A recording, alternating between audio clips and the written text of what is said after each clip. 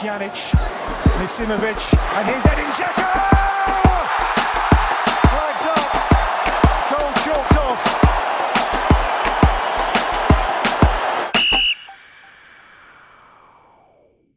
Ćao svima i dobrodošli u 69. mislim izdanje podcasta Offside, ukupno 69. izdanje podcasta Offside, podcasta o bosansko-hercegovačkom fudbalu. Dakle, nakon 75 dana hibernacije vratila se Premier Liga, međutim igrači su odlučili nastaviti spavati zimski san, tako da nismo vidjeli puno u prvom kolu. Gradski derbi Željo Sarajevo opet dosadan, nisu zabili golove ni Radnik, Velež, Mladost, Olimpik, Sloboda, Krupa. Tako da oni što jesu zabili golove dobro su se namučili, tako da na svoje su došli oni što govore da treba ugasiti ligu, Jelić, treba li ugasiti ligu? Ba naravno, ne treba to sklupu stolične, Saša, nakon jednog kola donositi takav sud, to je smiješno. Ono što je jako bitno naglasiti je to da je odigrano 6 izjednačenih utakmica. Znači nije odigrano lupam sada da imamo 4 ekipe koje ubiše i ostali sa po 7-0, nego nikad se ne zna, bukvalno nikad se ne zna kako će utakmica završiti. To je u stvari po meni najveća čar s našom ligom. Da. Ja i ne gledam da bi vidio neki dribling, da bi vidio nešto što ne vidim na nekim drugim, odnosno na svim drugim prenosima i to sve. Ja gledam upravo zato što je stvarno nepredvidiva. Ma čitav koncept zaključka, donošenja zaključka o tome da je liga loša ili da je prvenstvo loše ili da su igrači individualno loši, da su klubovi loši, donosi takav zaključak na osnovu jedne utakmice ili na osnovu jednog kola je smiješno, besmisleno. Isto kao što je besmisleno donositi zaključak da je neko strašan igrač ili da je neka ekipa strašna nakon jedne utakmice, to toliko je ovo besmisleno. Jer ne bi ništa drugačija liga bila da se neko 2 put ili da se neko 3 put kliznuo na derbiju i da je završilo, ne znam, 4-4 i da kaže, onda bi se pričalo, znali, kakav derbi, dignuti, kako se kaže, bez garda, napadački, a tamo neko pogriješio 4 puta i, bože moj. Tako da u suštini zaključak, znaš šta, nakon ovako duge pauze od 75 dana, po meni sasvim očekivano je da igrači krenu ovako sporo. Druga stvar, sve ekipe izgledaju drugačije nego u odnosu na prvu polusezonu. 3 ekipe, mislim, imaju novog trenera, još 2 imaju trenera koji je došao bukvalno sedmicu prije nego što je prvenstvo završilo. Sve izgleda totalno drugačije i mislim da ako ćemo već pričati, mislim, neću da kažem da je liga puno bolja nego što je pokazalo ovo kolo, daleko od toga, nego hoću da kažem da ako ćemo već pričati o problemima i ako ćemo već pričati o stvarima koje treba popravljati, onda ne treba se samo gledati ovo jedno kolo, nego činjenica da nismo igrali 75 dana, činjenica da se jako puno mijenja, činjenica da nema mladih igrača. Ovdje za sve one komentatore koji su nas maltretirali nakon prošlog izdanja, čisto da kažemo da je ovo kolo pokazalo ko je u pravu. Ibruli u pravu.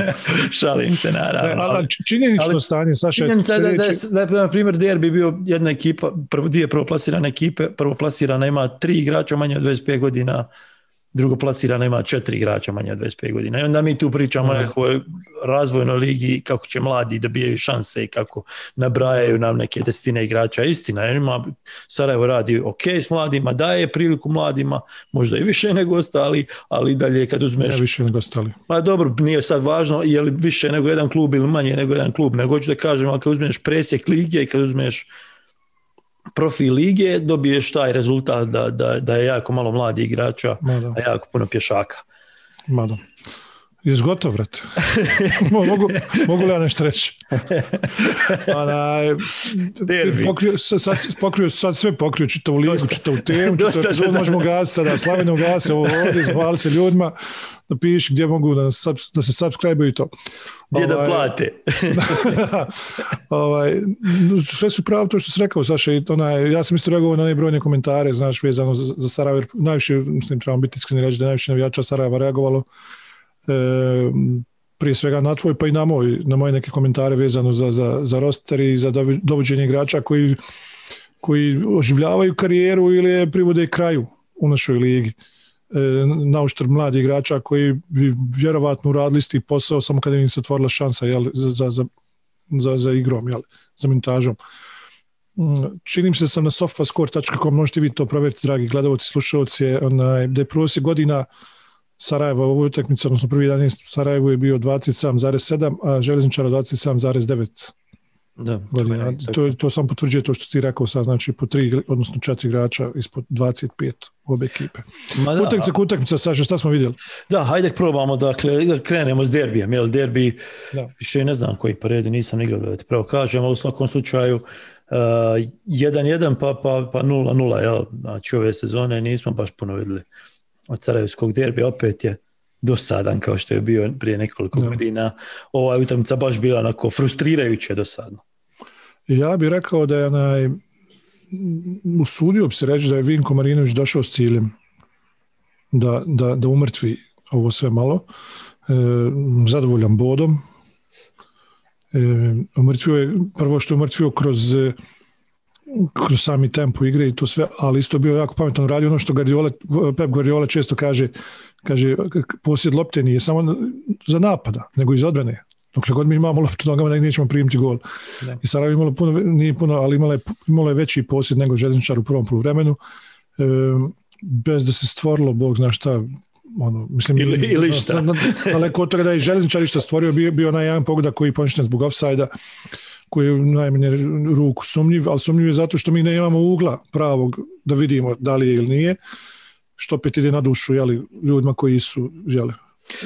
Ali dobro, to je sasvim logično da nemamo toliko kamera i da nemamo da sve to pokriva. Čak i ne znam, ni puno bolje lige od naše ne rade prenose sa, ne znam, 18-20 kamera što bi ti donijelo. Ne rade, ali mi radimo s 5, Saš. Pa radimo sa onim što imamo, što ću, tako nam je, kako nam je. Pa ali kad smo već kod gola skromno, prije nego što... To je baš skromno. Pa dobro, ali šta očekuješ? 9. Ali dobro, i da si imao 12 kamera, sumnjam da bi išla jedna na gol liniju, da bi režiser birao gol liniju, jer nije toliko to interesantan ugao. Tako da to su rezervne kamere koje mi u suštini nemamo i koje ti ne doprinose pretjerano samom osjećaju gledanja utakmice, osim u ovakvim trenucima koji se ne dešavaju pretjerano često. Ali kad smo kod gola Kosorićeva, ideja da je on ugura u gol je ipak možda... Želja. To je želja, Saša. Ja ne znam šta je to. To je instinktivna reakcija. Ili hoćeš da daš gol ili jednostavno instinktivna reakcija gdje je lopta prema tebi. Pa dobro, znaš šta, mislim da... Ne razmišljaš o svom kako se kaže, vremenu i prostoru u kojem se nalaziš.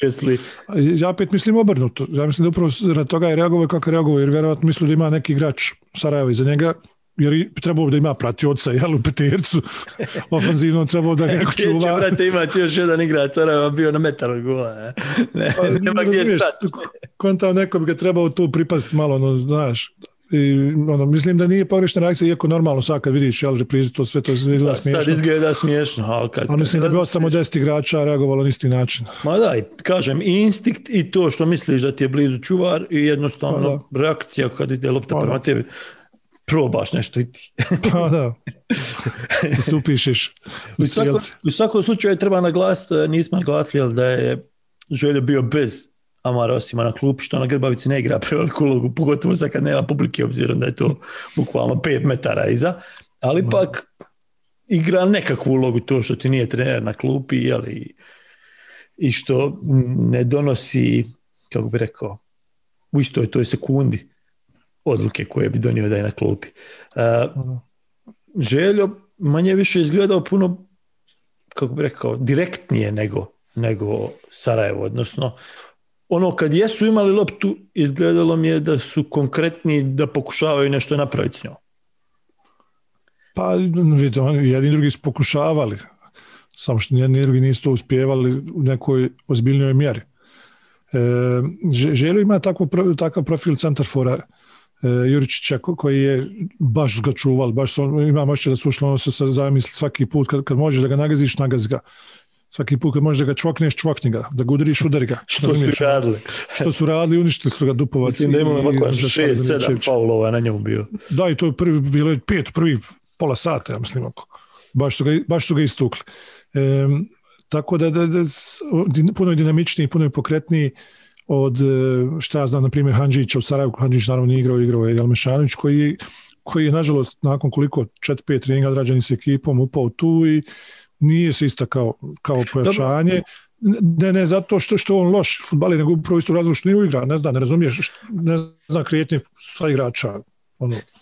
To je ta neka stvar koju sam htio da naglasim. Sarajevo s jedne strane na Mešanoviću vidiš da oni pokušavaju igrati kroz neke mehanizme koji ne prolaze i onda nema, znaš, nekog iznenadnog centaršuta puknije pa šta bude, nema nekog dupli pas pa napravi viška pa je šutni, nego fali to jer ni Mešanović nije unutra i još jedna stvar koju ćemo kasnije dodati, a s druge strane Željo igra, kako bi rekao, sa više improvizacije. Znaš, i onda se dešava malo češći centaršut u peterac, u 16-terac, pa nekom padne, pa odbije se, pa probaj na drugu loptu.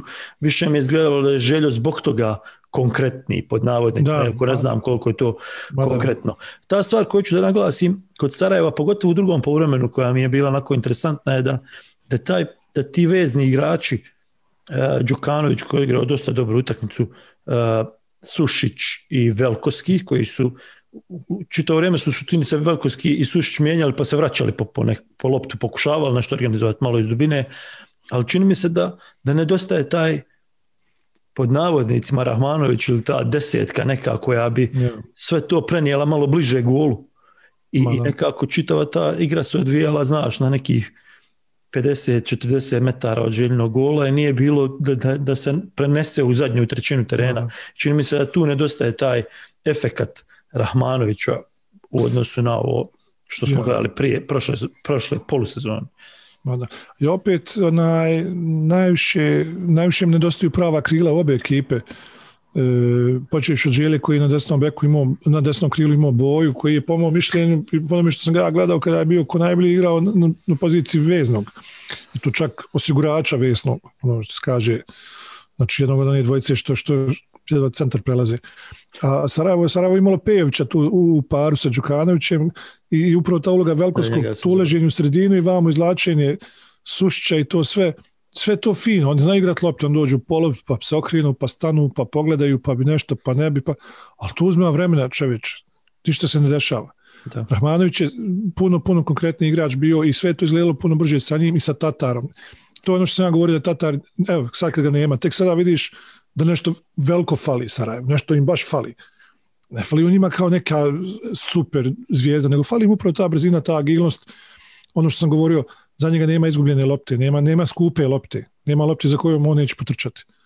Toga je falilo. Jer ne znam da se sjećaš u prvom vremenu, Pidro po lijevoj strani gurnu loptu u for, Sušić mu govori daj mi u noge. Da. Razumiješ, znaš, zato što navikao kad je gurne prostor ode Tatar. Njemu nije mrsko, on će otići, znaš. A Sušić je malo prefinjeniji igrač, malo više, daj mi u noge da se ja provrtim 2-3 puta da ti vidiš šta ja znam sa njom, pa što onda možda vratiti ili dodati. I ta konkretnost je falila, kao što sam sam rekao. Što smo govorili ranije za Tatara, on traži taj prostor, što kažu u half space-u, pokušava ući između linija, kako bi to rekao, okomito između linija, pokušava se ući i napravi taj sebi prostor i prostor sa igraču koji igra s njim u toj liniji, odnosno to je taj jedan koji bi trebao biti ispred njega, tako da ovdje se to nije dešavalo. Htio sam i za Mešanovića reći, iako se vidi da nije unutra u tim mehanizmima i u čitavom toj koncepciji igre Sarajeva jer je prekratko, ali vidi se da je nekako snažniji, odlučniji, kako bi rekao, da je čini mi se korak ispred dobrog dijela napadača u Premier Ligi Bosne i Hercegovine. Mislim da će s vremenom to doći do izražaja kad je on u pitanju i kad je Sarajevo u pitanju. U svakom slučaju malo toga se ima reći nakon ove utakmice. Nažalost ništa nismo vidjeli, ništa pretjerano veliko nismo vidjeli. Bodovna razlika ostala ista. Sarajevo ovo odgovaralo jer ostaju prvi i ostaje im ta velika razlika koju imaju i čini mi se da su s tom mišlju i ušli u derbi. Daj da ne izgubiš derbi, daj da ga iskontrolišemo do te mjere da nama ne zabiju go, a ako zabijemo, ako ne zabijemo nije toliko ni strašno. Tako nekako kad bi se podvlačila crta, čini mi se da bi tu negdje stalo sve u ti par rečenica. Jeste, Saša, ja isto mislim da su ušli sa računcom da da im sezona počne jako žestokim rasporedom. Znači imaju, sad su imali Željezničara, pa im dolazi Zrinski, pa onda opet Zrinski u kup, pa onda Široki, jel tako? Četiri, mislim, možda i najteže utakmice moguće u prvenstvu koje imaju, im dolazi u kratkom roku. Jako je bitno zadržati kontinuitet neporaženosti.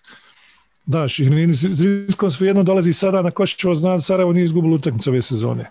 Da je Željo dobio, rekli bi, znaš, pa vidiš da može, vidiš da nije nemoguće. Da. A već je drugačije kad ti dođeš pa vidiš onu nulu na kraju, u onoj kolumni za poraze, onda, znaš, jer ima tu dosta i psihologije, odnosno jako puno psihologije i u individualcima, ali i u ekipno, onako, u tome svemu, tako da je jako, jako bitno bilo za Sarajevo ostati poraženo, da su izgubili ovu i onda idu na ove 3 teške utakmice i da se okliznu još negdje na te 3, tad bi već bila panika, jer više nije 9, ne možda 3 boda samo.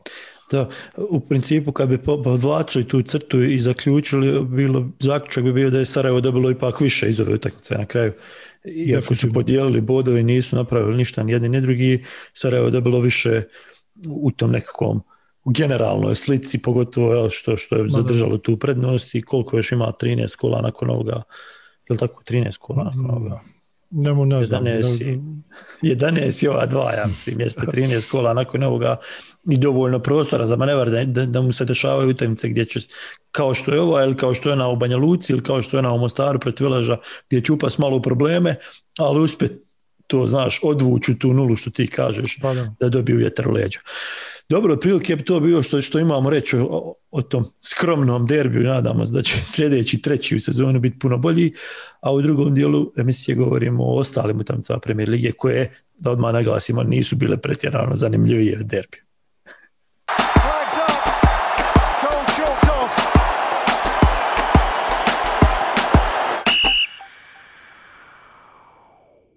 Drugi dio počinjemo još jednim gradskim derbijem, ovaj put igranim na Tušnju. Domaćin je bila Sloboda, a gost je bila Tuzla City, nova Tuzla City sa Husrefom Usemićem na klupi. Ovako kad pogledaš, relativno lagana pobjeda. Tuzla je 2-0 i promašen penal na početku, je li tako? Ne znam koji je minut bio.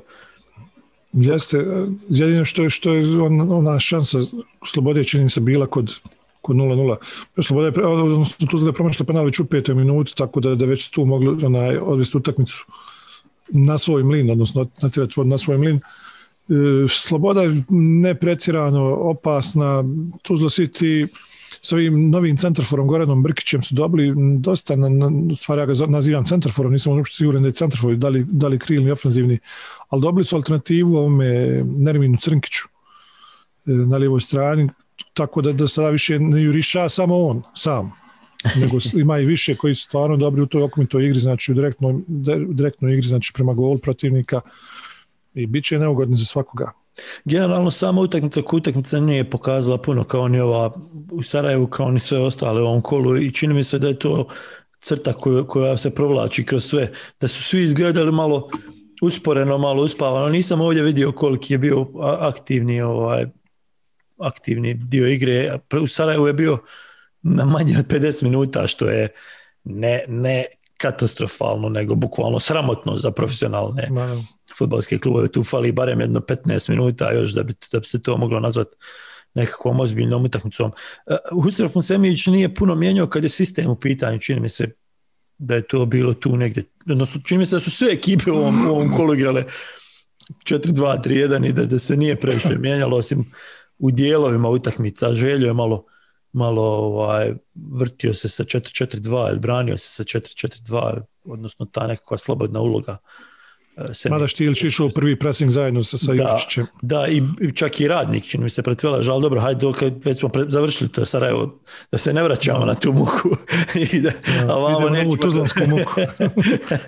U svakom slučaju, čini mi se 6 novih igrača u odnosu na zadnju utakmicu koju je Tuzla City igrala i na utakmicu prije toga, to sam nekako uspio provjeriti. Kad pogledaš čitavu ligu, nije nešto pretjerano, niti puno promjena. Da, nažalost. Svaka ekipa Husrefom Semića je tvrda za igrati protiv nje, malo, odnosno na ivici grube, a isto tako dosta su direktni u svojoj igri, pogotovo kada je vodio ekipe kao što je Sloboda, na primjer. Jer Slobodi se niko nije vraćao na 25 metara 30 kao što mu je bio slučaj sa Sarajevom. Mislim, znalo se kad dođe sa Lupam, Krihira, spominjuću Krupa, kad dođe u Sarajevo, za bunkerišije se. Mada sa upravo Krupa nije takva ekipa, to smo čuli od Starčevića kad je bio ovdje u našoj emisiji, ali navodim primjer, to Rudar iz Prijedora, sad Lupam. Tako da sa Slobodom igrao isto slično ovako, znači dosta grubo, dosta konkretno, jasne linije u odbrani, bez previše rizika, igranje, agresivnu napadu, s puno trke. Znaš, sve to što sad nabrajaš, bukvalno možeš samo mijenjati mena ekipa u ovom prvom kolu. Zato što su svi ušli nekako toliko oprezno do te mjere da ne možeš praviti nekakvu procjenu kako izgledaju i šta igraju i šta će donijeti. Tako da mislim da ćemo i Husrefov Tuzla City, odnosno pravu sliku Husrefovog Tuzla City vidjeti tek u utakmicama koje dolaze, ali mislim da sljedeći kola igraju sa Željom. Ili sa Željom, nije? Jeste. Sa Željom. Kola. Da vidjet ćemo na što to izgleda. Za sad teško je govoriti nešto konkretno. Kad smo kod konkretnih stvari, Radnik, Velež, u Bijeljini, konkretno ništa. Ne znam koliko si vidio tu utakmicu, obzirom da si imao poslovnih, kako se kaže? Prepreka. Poslovnih prepreka u futsal prvenstvu. Nije ta utakmica bila bez šansi, pogotovo u prvom poluvremenu Velež napravio nekoliko dosta dobrih šansi ili polušansi, ne znam nijaj kako bi nazvao, nisu to bili neki ziceri, mada je bilo ono što je Andjušić promašio dosta dobro, bilo je par prilika još iz nekih polukontri, ali Radnik mislim da je malo iznenadio Veleža koliko je povučeno odigrao to prvo poluvrijeme i koliko im je propustio loptu. I rekao bi da se donekle Velež nije snašao u takvoj situaciji. Jes, Velež imao i posjed i kontrolisao prvo poluvrijeme po meni sasvim solidno, iako je među Veležovim navijačima koji su dosta onako dramatični na internetu inače kad reaguju, isto kao što su i Sarajeva bili što smo ispominjali ranije, svi tako reaguju, pa i Veleževi koji znaju biti dosta neobični na internetu, da tako kažem. Neobični. Sada imaš situaciju gdje se sve katastrofa, nisu pobjede Radnik u Bijeljini, raspadamo se. Neće da trče, neće da ovo, neće da ono. Mada meni to nije tako grozno i katastrofalno izgledalo. Ono što im fali... Čekaj, izvini molim ti, samo red ljudi koji nas slušaju, evo 69 epizoda, ti hoćeš da kažeš da si ti jedan od pozitivnijih likova iz Mostara, da ima Igor od tebe, jel to hoćeš da kažeš? To si ti rekao. Dobro, zato ljudi. Vidite vi da sam izabrao pravog, da sam izabrao najpozitivnijeg među njima. Pazi ga, pozitivniji samo oni što imaju koronu. Pazi nešto, Velež je stvorio u prvom poluvremenu 3-4 ok prilike. Kažem ti, kontrolisali su igru iz zadnje linije, ovi su pravili kao neki pritisak sa ta dva na vrhu, ali nije to bio sad neki pritisak gdje se Velež raspada. Međutim, stvar koja je falila da dođemo konačno na to, dakle Brandao je ostao na klupi što je bilo za one koje ne prate toliko iznenađenje, jer Brandao je koliko su 17-18 utakmica do sad nije dao nijedan gol, ne znam je li imao par asistencija i očito je da Dudić koristi tu klupu da ga malo razbudi. Međutim, mislim da je s tim malo izgubio na terenu. Kakav je bio ovaj novi Georgijević? Pa vidi se nešto slično kao i kod Mešanovića, vidi se, nije to taj kvalitet, mislim da Mešanović kvalitetniji napadač, barem tako izgleda ovako na prvu, ali vidi se da nije unutra što se tiče mehanizama, što se tiče igre, ali da radi, da se trudi, da je dosta drugačiji od Mulića i da će Velež morati malo da se prilagodi njemu koliko se on mora prilagoditi Veležu, jer se Velež navikao na Mulića. I mislim da u ovakvim utakmicama je Mulić naš bio dosta. Mogu biti igrač odluke. To, znaš, gdje se gura, udara, malo lakat, malo se okreni leđima i toga Velež nije imao toliko kroz Georgijevića, međutim to je drugačiji tip igrača i mislim da će više odgovarati Veležu u utakmicama gdje se baš bude igrao fudbal. Ovdje se toliko nije igralo jer je teren bio loš i jer je Radnik, pogotovo prvo poluvreme, bio zatvoren. A ono što hoću da kažem, što sam razvukao je zadnji. Tek sada ću nešto da kažem. Prekidaš me 10 puta, hoću da kažem. Premotajte do ovdje. Sve mi je jasno i šta je pokušavano sa Brandaom i ta pozicija Andjušića koji je igrao lijevo i sve je to ok, ali nikako nije jasno kako se sve to uklapa Vehabović, jer kad uzmeš da analiziraš Velež s loptom u posjedu, dakle u pozicionom napadu, bukvalno fali neko da se približi Radovcu, da se približi Zvoniću. Zvonić je s loptom dolazio na 60 metara od svog gola, dakle pustili su Veležove stopere da igraju lopte, ali on nema gdje s tom loptom, jer se Vehabović sakriva, uporno sakriva iza igrača i mislim da to nedostaje Veležu, ta sredina. Kako će to riješiti? Vidić, nemam pojma. Ono što bi ja volio vidjeti da proba Veleže, da Brandao bude unutra i da Andjušić igra na toj poziciji, da se oni manje više izmjenjuju na tom lijevom krilu i tom srednjem, jer su obojica igrači koji su u stanju odigrati sa igrača u stanju, znaš, napraviti viška i ovo što po meni Vehabović nije. U svakom slučaju Velež 0 i najslabije je prošao od ove borbe za Europu, obzirom da su svi ostali dobili, jel, osim Želje, a Želje je najteže. Dobro, Želje opet nije izgubio, a igrao se jačim protiv. Dobro, nije ni Velež izgubio i Velež ima pozitivno 7 utakmica bez poraza, to je za Velež poprilično dug niz, ne znam, sad morao provjeriti, mislim da je onaj period kad je Nedim Begović bio trener, da je bio jedan takav sličan period i sada imaš Dudića koji je, mislim, 39 utakmica trener ili tako nekako, što je najviše od ako ne računaš drugoligaš, odnosno prvoligaške utakmice koje je vodio Ibrahimović, ako računaš samo premijer ligaške od Nedima Begovića, niko nije vodio toliko utakmica, odnosno Nedim je vodio 35, čini mi se, a da se sada izjednačio Feđa Dudić sa Ibrahimovićem, jer Ibrahimović je radio na jednom terminu prije ovoga drugog. Tako da, ako nastavi do kraja sezone, najdugovječniji trener u Premier Ligi BiH će biti... 2 sezone povezao. Da, 2 sezone povezao. I zato to je ono što čitavo vrijeme ja govorim u nekim tim Veležovim krugovima, da Velež mora da priliku Dudiću da radi 2, 3, 4 godine, jer jednostavno nemaju šta izgubiti. Ako se ne plasiraju u Europu, šta, nisu se plasirali ni zadnjih 20, 30 godina, tako da i ta još jedna neće znači ništa ako vide da napreduju barem sporijim koracima. Da. Dobro, sad već znamo da će dole biti kritika za ogroman segment o Veležu, ali šta je tu i šta ja mogu. Moramo nekad i to. Hoćemo na Borac. Ćete navijači Olimpika. Hoćemo.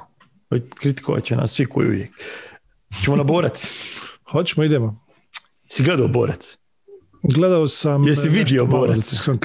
Gledao jesam, vidio nisam. Ja. Vidio sam onaj... Gledao sam, vidio sam jako malo. Vidio sam da je Žilkić počeo na klupi iz nekog razloga. Vidio sam da nije bilo Jovi Lukića. Dejan Meleg je pojačanje. Jovo Lukić je out do kraja sezone, čisto da naglasim. Ja, ali vidiš što sam propustio skroz. Šta je bilo tu? Povreda operacija, tako da je Jovo Lukić out do kraja sezone. Oni su potpisali Panajotisa Moraitisa, koji je na pragu Veleža. Ja mislim da su ga juče potpisali, da je juče bio. Otijeli ga Veležu, odnosno nisu ga mogli platiti, ja mislim. Da se vratimo Borcu, da ne idemo opet nazad na Veleži, bit ćeš više kritika. Goran Zakarić odigrao dosta dobru utakmicu po mom mišljenju, novi centarfor, odnosno novi stari centarfor David Čavić, pa onako mlad dečko, drago mi što je dobio šansu, ali da je nešto odigrao, ne znam, meni nije. Ali dobro, eto, s druge strane dobio šansu ako nešto. Znaš šta, nekako sam očekivao puno više, jer novi trener, mladi trener, očekivao sam da će biti... Da, još nekoga da će govoriti od svojih. Ne samo imenima, nego igrom sam očekivao da će biti proaktivniji, znaš, da će Borac biti taj koji će se nametnuti, koji će gaziti. Jer ipak ima jednu od najkvalitetnijih ekipa u ligi. Međutim, nije se to toliko vidjelo i čini mi se, prema onome što sam slušao na preskonferenciji poslije, da ni on sam, Maksimović, nije siguran u svoj posao. To je nešto što bi moglo djelovati zabrinjavajuće za tako mladog trenera i za tako, znaš, konstantno priča, ok, ne priča on problema, ne traža libije, ne kažem to, ali nekako mu je čitava priča prebrza. Znaš, ono, kad nisi siguran tačno šta hoćeš da proguraš u tu ekipu i ne znaš kako da to artikulišeš i tako mu je nekako igra djelovala. Očekivao sam da budu konkretni, da budu sa više agresivnosti naprijed, sa više, a u suštini što se dešavalo da kako je vrijeme prolazilo, kako je Olimpik osjetio da oni nisu ti koji će gaziti, čini mi se da je Olimpik polako preuzimao, neću reći kontrolu u smislu da su napadali, nego kontrolu u smislu da su znali kako usmjeriti tu utakmicu u nulu i čak napraviti probleme. Međutim, na kraju su primili dosta jeftin gol, potpuno sam ostao tamo Meleg nakon jedne dijagonale i Borac se izvukao iz ovoga i rekao bi da je to najpozitivnija stvar za njih, što sada Maksimović ima prostor da sjedne pa da sve to malo analizira i da onda ode u Mostar na utakmicu koja mu je da pokaže u stvari koliko je trener. Znaš šta sad što se tiče Olimpika, ja sam na početku sezone smo pričali o Radniku koji je imao milijardu problema, a smo i onda rekli da Radnika niko neće nakantati dokle god im je Slavko Petrović trener. I to smo rekli u smislu tom da sve Slavkove ekipe su fajterske, sve što smo rekli za Musemića važi za Slavku, ali još istaknutije zato što Slavko rijetko kad radio u ekipama koje su imale posla sa samim vrhom tabele, ako ne računamo Željezničara gdje je koliko dobio otkaz nakon koliko na prije početka sezone. Kad su ispali za Evropu. Mada radio prije toga, šalim se naravno. Ima jako iskusnu ekipu, prosjek godina čini im se oko 29. Što je zaista nestrašno. Prosjek godina oko 40. To je, mislim, strašno. Imaš, ne razumijem. Šta je cilj? Ogroman je ulog u pitanju ispadanja iz Premier Lige PH.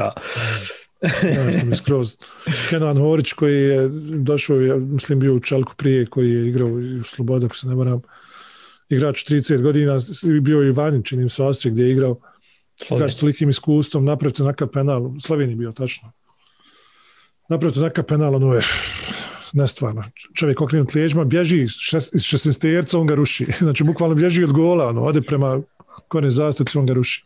Puno smo takvih penala vidjeli ove sezone. Brate, dragi. Kad smo kod penala, Mladost Široki Brijeg 0-0. I onda... Trebalo bi biti. Trebalo je biti. U stvari ne bi trebalo biti jer je Mladost promašla neki tamo zicer. Ne znam koji je minut bio. Bukvalno zicer. Prazan gol. Ali hajde. 0-0, 90. minut i penal. I šta? Penal, znači ono je...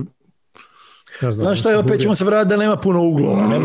Ne možeš biti 100% siguran da nema dovoljno uglova, možda je njega on zakačio negdje nekako, ali po onome što se vidi mekano, brate, mekano do...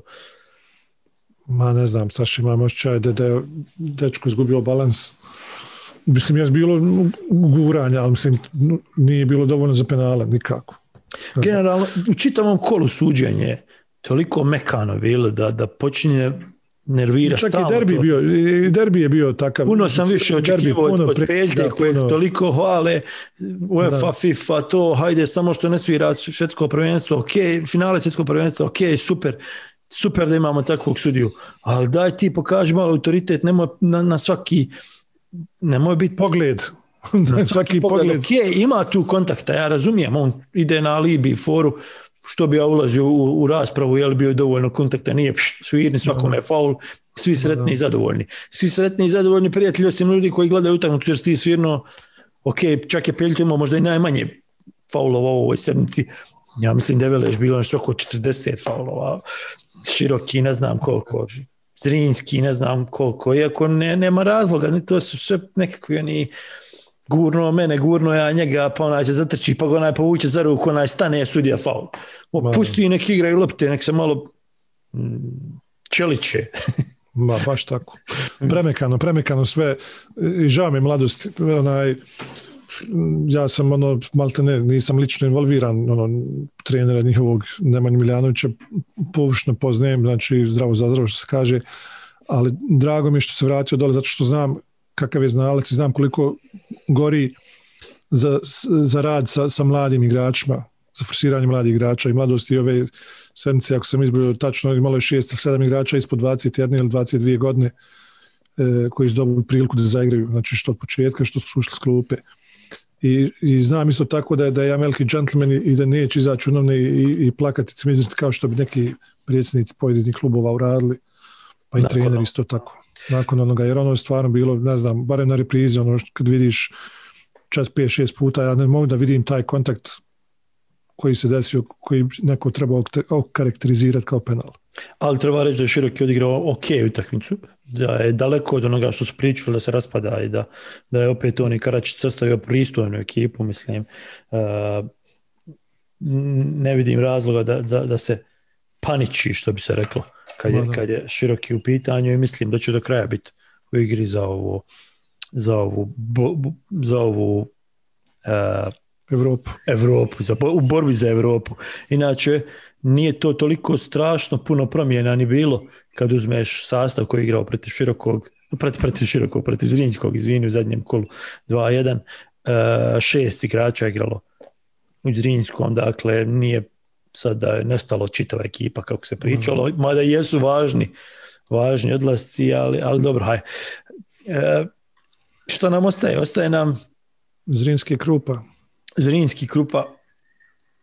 Sergej Jakrović debitirao kao trener Zrinjskog i moram reći da za razliku od Maksimovića, pa ako hoćeš za razliku od Musemića, koji nisam vidio neke ogromne promjene u odnosu na ono što su Tuzla i Borac igrali prije toga, ovdje se po meni vidjela promjena. Iako je Zrinjski dobio samo 1-0, iako se namučio, ali djeluju mi puno direktnije nego pod Žižovićem. Dakle, mislim da sam izbrojao, ne znam, ako je bilo 10 šansi za Zrinjski, 9 ih je došlo iz centaršuta sa krila ili, znaš, mislim 10 iz igre je bilo šansi, ovo ostalo računam slobodnjaci i prekidi. Znači, većinom je to bilo čim se ulazi u protivničku polovinu, odmah se ulazi i u završnicu, odnosno u zadnju trećinu i odmah ide ta lopta tamo da se pravi taj nekakav nered kod protivnika, iako nije im to donijelo na kraju ništa osim tog jednog gola, taj jedan gol je došao na taj način, ali hoću reći, čitavo vrijeme su bili nekakva opasnost za protivnika, za razliku od ranije kad bi Zrinjski pod Žižovićem, pogotovo zadnji, ne znam, nekoliko kola, previše je to djelovalo, znaš, daje na jednu stranu pa je vrati, pa haj probaj, pa haj kako ćemo je spustiti do Bilbije, pa kako doći do Bilbije. Ovaj put je bilo puno jednostavnije, puno manje komplikovano, ali puno konkretnije. Na kraju to ne znam, vidjet ćemo kako će to razvijeti u nastavku sezone, ali čini mi se da se vidi nekakva promjena kroz Zrinjsku. Tu sam utakmicu jako malo gledao te utakmice, iskreno kažem, jer nisam, ovaj vikend je generalno bio jako napet i pun svega, tako sam propustio ovo i ono malo što sam gledao highlights, to čini mi se da ovaj Dragan Juranović, novi igrač iz Dubrava, čini mi se da je došao iz Hrvatske druge lige, da bi izgledao dosta interesantno, barem po ono malo što sam ja gledao. Pa šta znam, znaš, malo prije smo govorili, previše to da sudiš po jednoj utakmici, isto kao za Mešanovića, isto kao za Georgijevića, vidi se da nije još unutra, ali da ima kvalitet, možda da bude to taj neki, znaš, faktor koji će malo promijeniti igru Zrinjskog, tako da. Ako ništa pojačati konkurenciju, barem gore u onoj triadenti, ti su na 3 ofenzivna vezna. Da, i to što ti kažem, da su puno konkretni, da po ovome mislim da sam vidio, nažalost samo je ta jedna utakmica obrađena, mislim da su imali 24 ključna dodavanja, što je za našu ligu jako puno. Obično ima 6-8, u utakmici Zrinjski imao, čini mi se 24, neću garantovati, ali tu negdje, što je odlična cifra. Pokazatelj da igraju puno prema naprijed. Saša, znaš li isto za ovaj podatak da je Zrinjski ujedno imao i najstariju 11-orku na terenu. Prosjek godina 29,2. Ali očito da oni idu na to, od uvijek idu tako. Iako daju priliku mladom jednom, dvojici i desi se da ta iskoči i napravi nešto, ali uvijek im je baza strani, skupi i stariji igrač, da tako kažem. Tako da je to strani, stari, skupi. I sad tako, vidim da se ti igrao sa godinama, ja imam nagradno pitanje za tebe pred kraj. puno smo pričali o promjenama u prošloj epizodi, koje je koliko mijenjao. Šta misliš koja je ekipa najmanje promijenila u odnosu na prošlu utakmicu? Najmanje u odnosu na prošlu utakmicu. Igrača, dakle uzmi obzir i kartone i povrede i sve, ok, a nećemo sad reći, ali hoću da kažem koliko ekipe mijenjaju. Ja mislim da je Krupa. Evo sad gledam prvi dan iz Krupe i vidim da je Muharem Čivić novi igrač. U principu svi ovi ostali su bili tu i prošle sezoni, samo nisam siguran da li su svi igrali. Olimpik 7 igrača igralo zadnja 2 kola istih kao u Banja Luci. Znači uigran sastav. Da, a s druge strane imaš recimo Veleš za koji svak kaže da nije puno mijenjao, da nije ovo, da nije ono, protiv Mladosti kad su pobjedili u zadnjem kolu 5 igrača igralo u sastavu. Ok, ima problema, kartoni kažem. Dobro je da vratio se i Hasanović i vratio se, ali promijenili su i golmana, imaju problema sa stoperima, nisu doveli, otišlo im, ali u principu samo 2 igrača bitna u rotaciji su otišla, a toliko promjena na terenu i svi su mijenjali, svi. Dakle, Radnik 5 igrača igralo protiv Olimpika, Veleš 5 igrača igralo protiv Mladosti. Onda imaš Borac samo 5 istih kao na kraju sezone. U Tuzli, je li tako? U zadnjem kolu 6 igralo protiv Sarajeva. Dakle, rekao sam Olimpik 7, Zrinski 6 istih u odnosu na Široki, Krupa 5 istih u odnosu na Želju, to si dobro promašio. Dobro. Mladost 6 istih igralo protiv Veleža, Široki 6 istih igralo protiv Zrinskog. A mislim da su ovi najviše mijenjali Sloboda, što je... Sloboda? To mi baš zvuči nestvarno. Samo 4 igrača igrala pred Sarajeva, ako sam ja dobro prebrojao. Da. Kad će nam Sani doći? Došao je, meni se čini. Došao je, sletio je. Možda bude, treba ga zvati da bude gost. Ja znam u karantinu, sad baš bi ga to obradovalo, ja mislim da popravi dan. Dobro, ovo je bila... I am very happy to be here in Bosnia. Ovo je bila Premier ligaška epizoda ića. Možda smo zato... To. I ovo je loše kolo, izvini, da ću ta prekinuti. I loše kolo i ne zaslužuje više ni minute. Dosta je.